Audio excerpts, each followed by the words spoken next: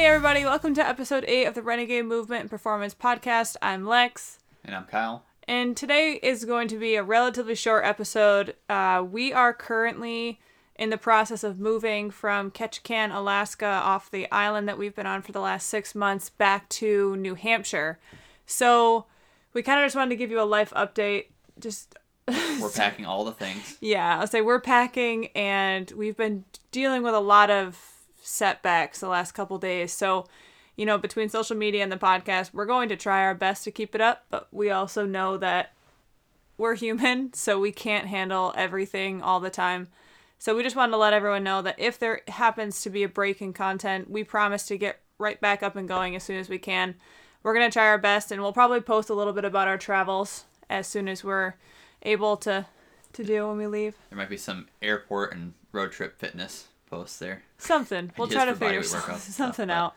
But yeah, we're going to be moving in the next couple weeks, so we just wanted to update everyone and let you know that this is what we're going through, and, you know, stay tuned. We'll be back. So because we're on a remote island, the option was either to take a ferry with our vehicle down to Seattle and drive across, or ship the vehicle on a barge and then fly down to Seattle and pick it up and then drive across.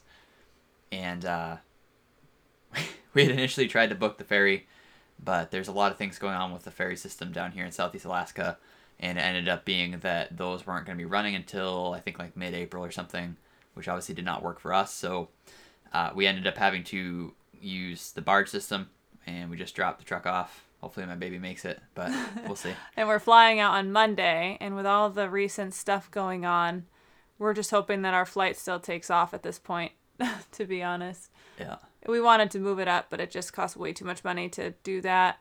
And yeah, so that's our plan. I guess, I don't know. I'm pretty nervous about the truck, but it'll make it. It'll be fine. And then when we get to Seattle, we're going to spend a couple days there, and then we're going to go through Idaho, down into Utah, across into Colorado. Oh, wait a minute. Back up. What?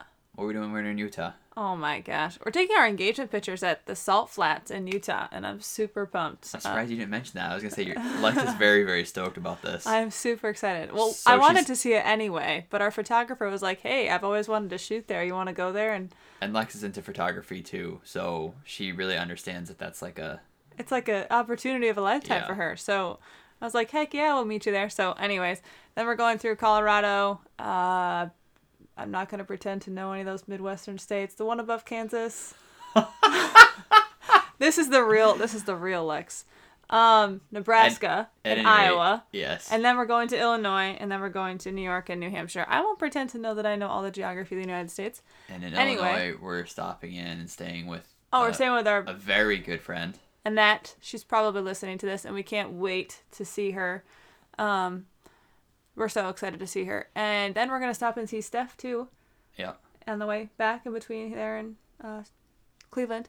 So, anyway, lots of stuff going on in the next week. And with that, I'm sure everyone is sitting there wondering, well, what are you doing about this whole coronavirus thing? How are you coping with that?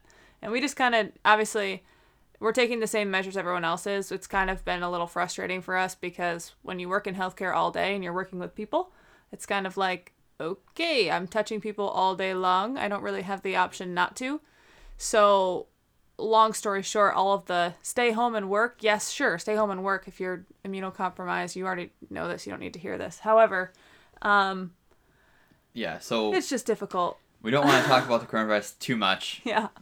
Because clearly the media's done a good enough job, kind of trumping that up and making it out to be a lot more than it is.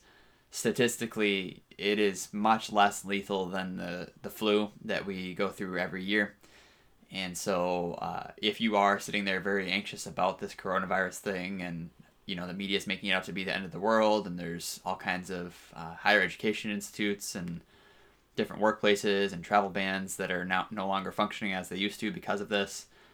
So there's this kind of mass hysteria around it, and if you are joining into that and you're, a little anxious, just be kind of relieved, I guess, to know that statistically it is much more survivable and has not had the same impact as the seasonal flu does every year. So just wash your hands, cough into your elbow. Don't shake people's hands at this point in Cover time. your coughs and sneezes. Like everything you've been doing since you were 5 years as best old. you can. If your local Walmart or other store that you go to is sold out of hand sanitizer, there are other options. If you go to the CDC, they actually talk about different options you can use for hand sanitization and stuff like that, and cleaning surfaces, and a whole bunch of good info there. It was bleach or something, wasn't it? Yeah, you can use like a diluted bleach if you're okay with that being on your skin, which if you're doing laundry rather frequently, it's probably not that big of an issue. But at any rate, so we want to talk about the coronavirus, not too much at depth. If you want more info, go to the cdc.gov and they have all kinds of info there. But we wanted to mention it because there is this mass hysteria about it. And so people are very reactive to it, and it's very scary and anxiety-inducing. And it's understandable. Yeah, understandably so. And I couldn't help but think how parallel that is to when somebody has an injury, right? So let's say you're at the gym squatting and all of a sudden you feel a little pop or tweak in your knee or something, and then it's a little bit tender and sore and you're kind of limping around, and I couldn't help but think about the parallel between the scare related to the coronavirus and kind of what people experience when they have a little musculoskeletal injury like that. And so in the same way that people are very reactive to this, even though maybe we don't need to be as reactive as we are as a society, the same thing is happening when, you tweak your knee or whatever body part it might be. And there's kind of this maybe less than rationally based fear of, oh no, what did I just do? Am I going to die? And if you go to the Google and look at WebMD, it will probably tell you you're going to die, but you're probably not. Truth. At any rate, though, it is very kind of related to the pain science application of fear, right? And perception of threat. And so when something happens to us, like that little knee tweak we're talking about, there is a huge perception of threat, especially if there is an audible click, pop, or anything like that, or we felt something let go, or we felt something pull or strain. There is that component of fear. And beyond fear of what did I just do and what's this injury, there's also that component of what does this mean for me as a human, right? I mean, to me, that's kind of the big pain experience is, okay, sure, it might be sore and hurt, and, I'm kind of gimping around, and if I use it the wrong way, it's going to hurt me, right? And I feel that pain. But really, it's more the worry about what does this mean for me as an athlete, and what does this mean for me for work, Is this injury going to stop me from living my life the way I want to and being who I am? So in the same way that the coronavirus is, maybe a little bit trumped up and we're maybe a little bit hyper reactionary to that, and if we just take a step back and look at the facts, we're probably all going to be okay. The same thing is true when we have those little bumps, bruises, aches, strains, right, and little pains. Just try to actively calm yourself down. We are wired as humans for fight or flight and survival. So it's a natural instinct to be fearful of, oh no, what did I just do, when you tweak something. But if we just take that step back and figure out that, with a few days to a week of rest and maybe modified activity, it's probably going to come back. And if not, you can come see your friendly neighborhood PTs, and we're probably going to be able to get you back to what you want to do.